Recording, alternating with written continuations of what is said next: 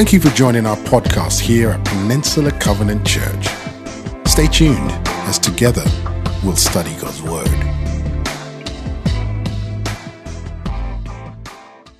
Good morning, everybody. I'm Brian Wren, one of your pastors. It's a privilege to be with you on this Veterans Day. And let us pause and pray and give thanks for that. Father in heaven, we acknowledge today that you are our ruling Lord. Lord, in ways that are beyond our understanding, you sustain us, and you've allowed us to live here on earth. Lord, you are present with us and willing and wanting to be in relationship with us because of your great act of love, the crucifixion of Jesus and the resurrection of his body. And Lord, we acknowledge it's your Spirit that is in us, that leads and guides us, that acts as protection. But Lord, we've had much freedom here as we've lived in the States. And we have acknowledged, God, that is your doing in some manner in your sovereignty. And Lord, many have lost lives for that. Many continue to serve for that. And many, God, have sacrificed for that freedom. So Lord, we acknowledge that and thank you today. Now lead us today. Lord, what is it you want us to learn as we continue to chase David? What does it mean to find protection in you when pain is caused by others? May your Spirit speak, and may we walk with hope and strength today. And all God's people said. Well, it is good to be with you, and we're in the midst of chasing David. And the big idea today is up on the screen. I want you to see it. You've heard us say it. When people cause you pain, find protection in the Lord. When people cause you pain, find protection in the Lord. David needed this because he had a huge problem that he was experiencing. I want you to open up your Bibles and let's look at this. Look at his serious problem. I want you to open up to 2 Samuel chapter 15, verse 14. 2 Samuel chapter 15, verse 14. It's on page 315 in your pew Bible. As we've been chasing David, we've seen he's had some things go well for him, and then he's had some things not go well for him. And he is under a great dilemma here, one of his greatest problems. And you can see what his opening line is on the screen. Look what he says. Then David said to all his officials who were with him in Jerusalem, "Come, we must flee, or none of us will escape from Absalom." And this is his son. "We must leave immediately, or he will move quickly to overtake us and bring ruin on us and put the city to the sword."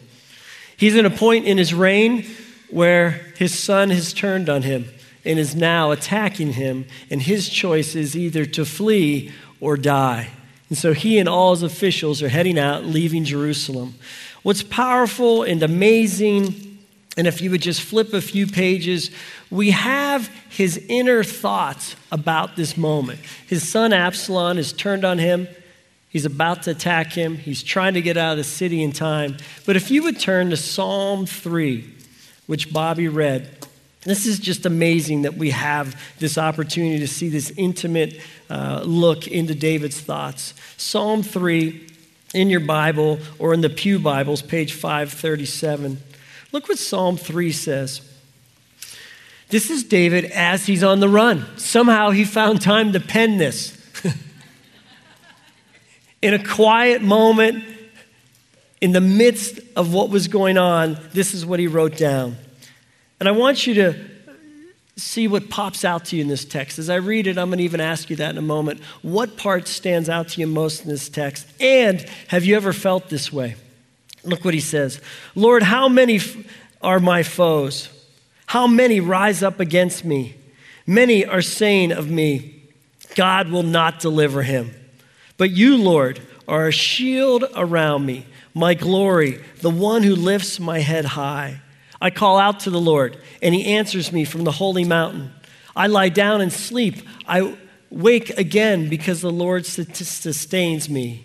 I will not fear, though tens of thousands assail me on every side. Arise, O Lord, deliver me, my God.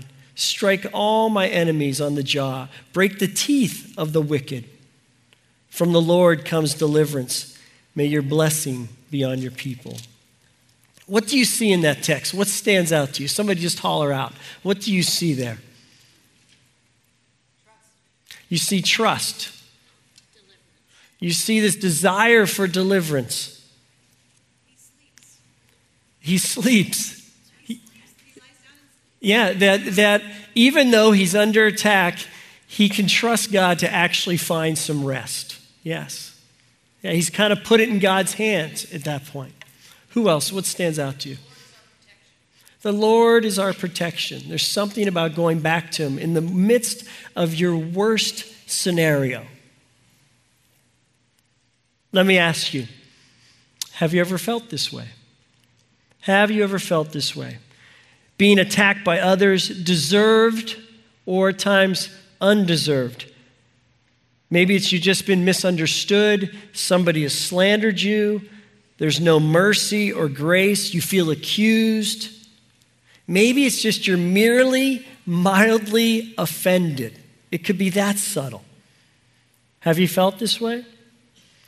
I want to give you the permission to let yourself even go back into that time, because it's interesting. When it pierces us like that, it stirs up feelings. And I want you to feel how David might have felt. And remember those feelings when you were attacked, misunderstood, slandered, accused, or mildly offended. Do you have it? I see a nod or two. I have one. I had been very good friends with an older couple in our neighborhood when I was a kid. We grew up in the same neighborhood back in western Pennsylvania, east of Pittsburgh, PA, about 40 miles in a small town called Latrobe. And I can remember in my early years, 4, 5, 6, 7, I would go to our neighbor's house. They lived 5 doors down, and he had been a former pilot. He was a retired pilot. And he had replicas, all these model planes and all these different planes he'd flown. And I would sit there and look at them, and he would talk to me and tell me about them. But it's interesting, as I grew older into my junior high years, and I would play outside more with older kids and kids in our neighborhood, what I realized was he had a reputation, and his name was Mr. Graveyard. That's what the kids had named him in the street. Because anytime a ball rolled into his yard, you never saw it again. And he was one of those guys who had an early automatic garage door. And when it would open up, you'd look in outside on the street and realize, there's my Nerf football, there's my kickball. And he just collected our stuff, and it died there. Hence, Mr. and Mrs. Graveyard. What's interesting, one night, I was away with my friends, had been spending the weekend with them, but my mom called the house of my friends and said, Brian, have you been there all night? And I said, yes, I've been here all night. And, well, can I speak with Mrs. Schaefer? That was Doug's mom. Sure. And she described our evening. We had played, and then we'd all gone out to dinner together with his family and come back, and I was at my friend's Doug's house. And she says, the police are at our house. And you're being accused of setting a fire to our neighbor's porch. The porch was Mr. Graveyard's. I hadn't been there. It was a case of mistaken identity. But that relationship changed from that point on. They never really found out who set the fire. He thought I had. They had no proof. It just went like that. And so we lived in that neighborhood, and that's what they thought of me, and I thought of him, and it was very, very difficult. And it was kind of sad because there had been such a sweet, sweet, innocent relationship. It hurt. How could they? I went from being this cute little kid to an arsonist. It was so unfair. Can you relate to that? Sometimes we don't start the problems that cause others to cause us pain. But let's face it, sometimes we actually do, don't we? David's a mix of that. King David's a mix of this. Remember where he is? He's on the run. He's fleeing because his son has turned against him. What you need to know is some of the backstory to understand why it's a mix of undeserved and some deserved. David's backstory can be found in 2 Samuel chapter 12 to 15. We don't have time to read it all, but let me sum it up in these three ways. His backstory comes with this: uncontrolled sexual desire. And because of that uncontrolled sexual desire, David went on to have 20 plus kids to 7 wives, and probably even more because of the concubines that he took part in. As a result of that, his kids, it really wasn't a tight family unit, to say the least. There was a bit of dysfunction in 7 wives, in 20 plus kids, and a promiscuous father. As a result, his kids were undisciplined. His one son, Amnon, rapes his half-sister, Tamar. And David takes no action. Even as the king, he takes no action. Worse yet, probably as a father, he takes no action. As a result, remember the characters, Amnon rapes Tamar. As a result, another brother, Absalom, says this is ridiculous. Takes justice into his own hands and does what? Has Amnon killed. So you have murder, rape within the family unit. It's undisciplined and out of control. Absalom also had power issues, the son who killed Amnon, and went on to undermine his own father. He gains influence really through a conspiracy. He's a very good-looking young man, this Absalom. You can read about that. He anoints himself as king at one point in the same town away from Jerusalem and tells everyone to praise him as the new king. And now he's on his way back. And David knows that his own son is coming for his own head. David's about to lose everything: his position, his possessions, and the people most loyal to him. Now let's get back to your story. Can you relate? Have you ever been undermined by someone that was your own? Let me give you some examples. The colleague, the spouse, the business partner, the brother, the sister, your mom or dad, a friend, or maybe worst of all, your kid. Have you ever been undermined? Now, sometimes this happens over finances. What's interesting, in this very common day, it happens over politics, doesn't it? It happens over social issues like immigration, human sexuality. It happens around cultural issues, work-life balance, just different opinions we have on how things should be. It happens around spiritual issues. What can be forgiven or not forgiven? I thought the gospel was about forgiveness. I think something to learn more than anything in this day and age is this.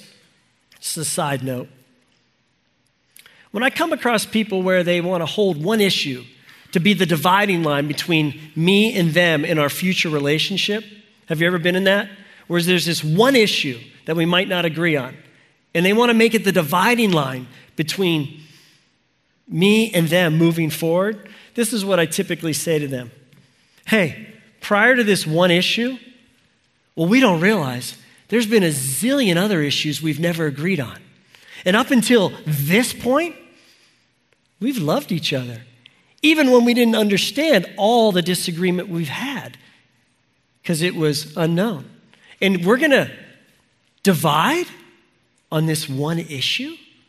That's crazy. I love you. I like being in a relationship with you. We haven't agreed on everything in the past, and we won't agree about everything in the future, but let's move forward in love. But in this day and age, what I've found is that issues become these dividing lines that break down families, friendships, colleagues. But then there are these instances where we hurt somebody and they can't forgive, or they want revenge. And then there's other instances where they just see it totally different. I'm an arsonist, not a cute little kid anymore. And they treat me in a total different way. The real question is, how do you deal with that? How do you deal with that? Before I tell you how, let's move on. And let's see how worse it got for David. Okay? It got worse. Wasn't it bad enough that his own son turned on him? Enter Shimei. Turn to 2 Samuel 16, chapter 16, verse 5. Some of this will be on the screen, but I'm going to read chapter 16, verse 5 through 14. As David is fleeing, he approaches a different town. He's left the Mount of Olives, and as he's climbing up the Mount of Olives, he's barefoot and he's weeping, and his men are with him on his sides. And as he approaches this other town, Barum, a man from the same clan as Saul's family came out from there. His name was Shimei, son of Gera. And he cursed as he came out. And he pelted David and all his king's officials with stones, though all the troops and special guards were on David's right and on his left. As he cursed, Shimei said, get out, you murderer, you scoundrel. The Lord repaid you for all the blood you shed in the household of Saul, in whose place you have reigned. The Lord has given the kingdom into the hands of your son Absalom. You've come to ruin because you are a murderer. Then one of his men said to him, why should this dead dog curse my lord the king? This isn't on the screen, I'm reading it to you. Let me go over and cut off his head. But the king said, what does this have to do with you? If he is cursing because the Lord said to him, curse David, who can ask, why do you do this? David then said to his men, my son, my own flesh and blood is trying to kill me. How much more then this Benjamite? Leave this man Shimei alone. Let him curse me, for the Lord has told him to. It may be that the Lord will look upon my misery and restore me to his covenant blessing instead of this curse today. What's amazing, in the midst of his son coming after him, in the midst of, there is a man throwing dirt and stone at him. He chooses to say, if it is the Lord's will, so it be. Let's walk on and take no revenge. Wow. Wow. What's amazing? He said something similar back in verses 15:26 when he was leaving the city. Back in 15:26, he says, if I find favor in the Lord's eyes, he will bring me back and let me see it and his dwelling place again. But if he says, I am not pleased with you, David, then I am ready. Let him do to me whatever seems good to him. May the Lord do to me whatever seems good to him. That is a bold statement of saying, God, your will be done. What would you do in that situation? Stone, dirt raining down on you, a son coming after you. What would you have done? Behead the man? Or say, Lord, lead me into righteousness, like the prayer today that was sung. Lord, guide me. Your will be done. I had another scenario that happened a while back. I was accused of something, I would say, even worse. It would be career ending if I was involved in it. I was called one day and was told about this situation. I can remember the feeling inside of me.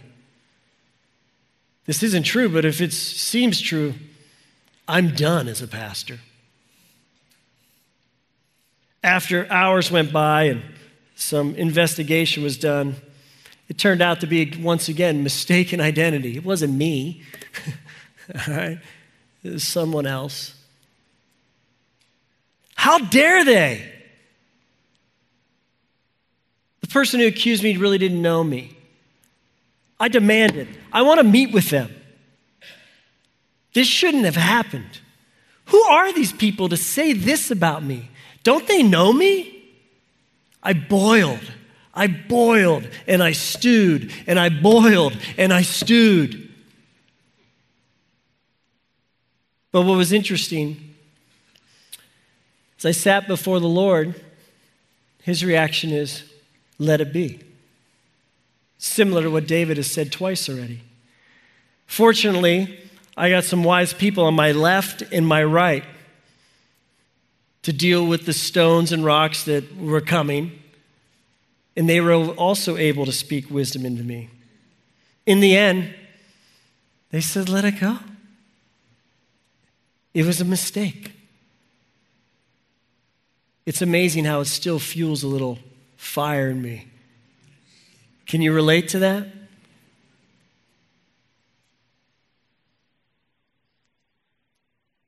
Those people on my left and my right and the Lord above gave me the right perspective. I said to my son last week as we were driving to school, and as he drives, I no longer have to just pray when we're in the car.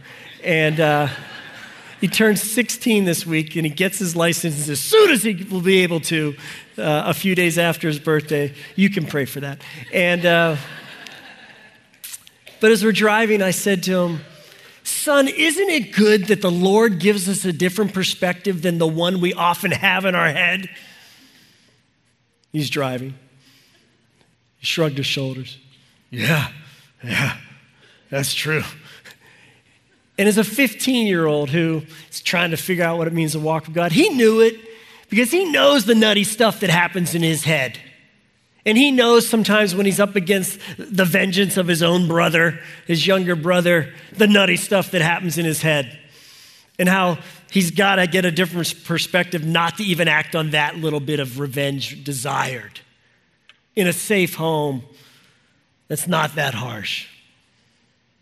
But don't we need the perspective of the Lord? When the stones come, when the dirt's coming, whether it's even somewhat deserved or totally undeserved. There's some similarities that we can see here between David and Jesus that I believe God wants us to hold on to and do the same. When I was with you at the very beginning of this series, there was 3 words. You're chosen, you're loved, and you have what it takes.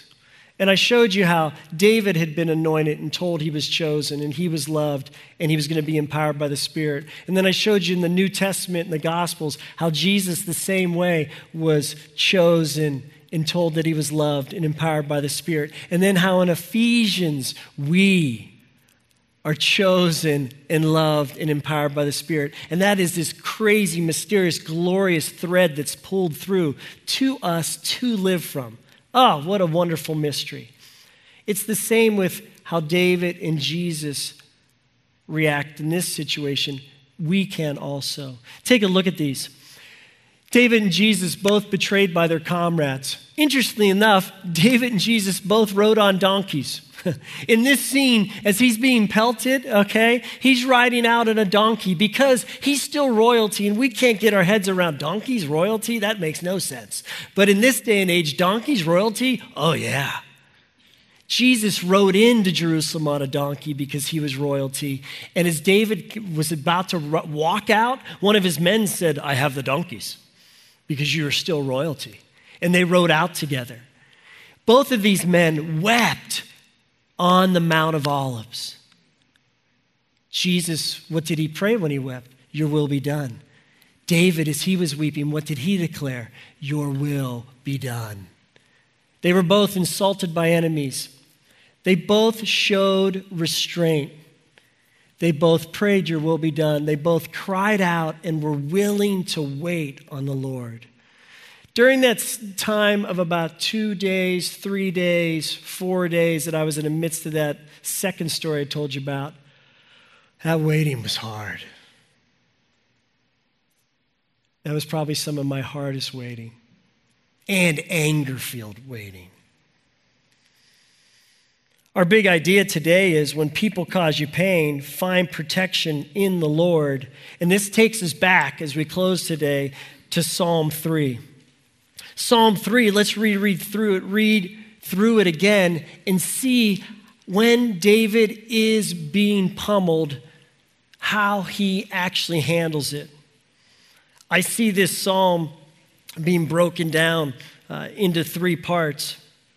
What's wonderful, and I think we need to remember this, and it's on the next slide. When you are faced with pain caused from other people, you have first got to get into shelter. Remember the story? He's got men on his left and he's got men on his right.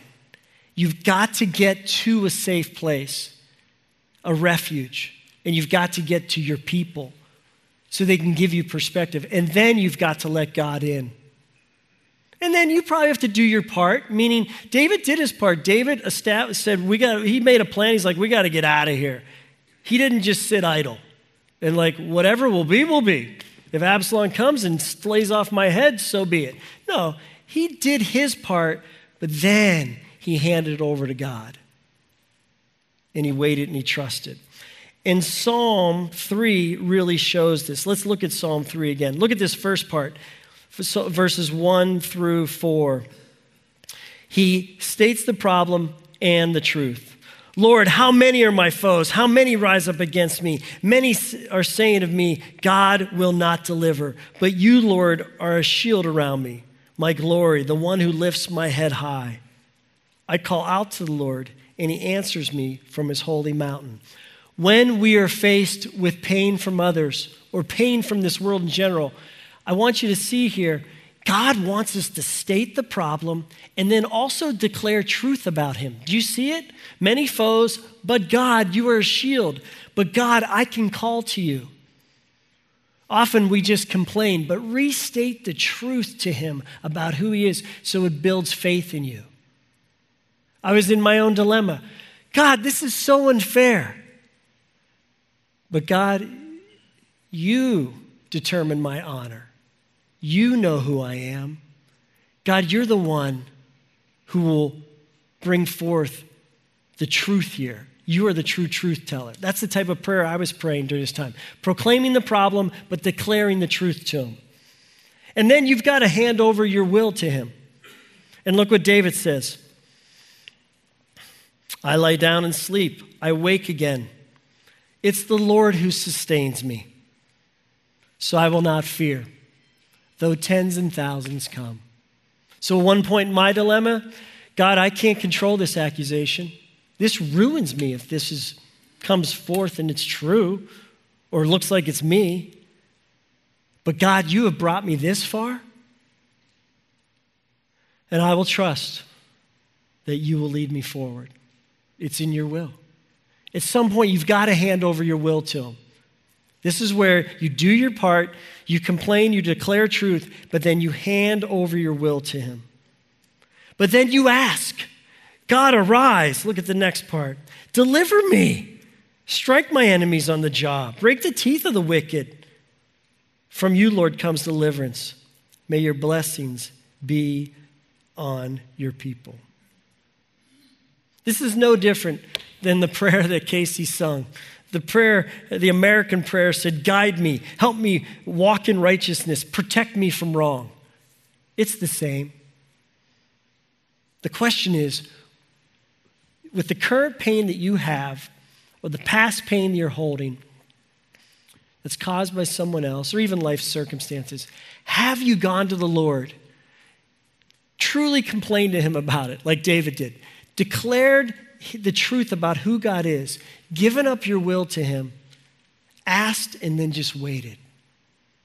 Because that's all we can do. We can't control all things. So as we close today, I want you to see the bottom line. Like David, like Jesus, we're all suffering servants that at time experience great pain, and we've got to find strength in the Lord. Write down this psalm, Psalm 105:4. It's one of my favorite. Look to the Lord in his strength, seek his face always. Psalm 105:4. Look to the Lord in his strength, seek his face always. as you go this week, you're going to have to read how the story turned out. Shimei comes back in the picture. Wait till you see what happens then. Shimei, the stone rock dirt thrower, shows back up in the next scene. Wait till you see what happens with that. And I want you to leave with this term, active indifference.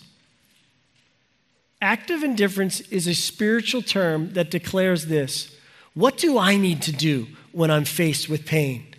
And then, God, what do you need to do? Because often this is what I do.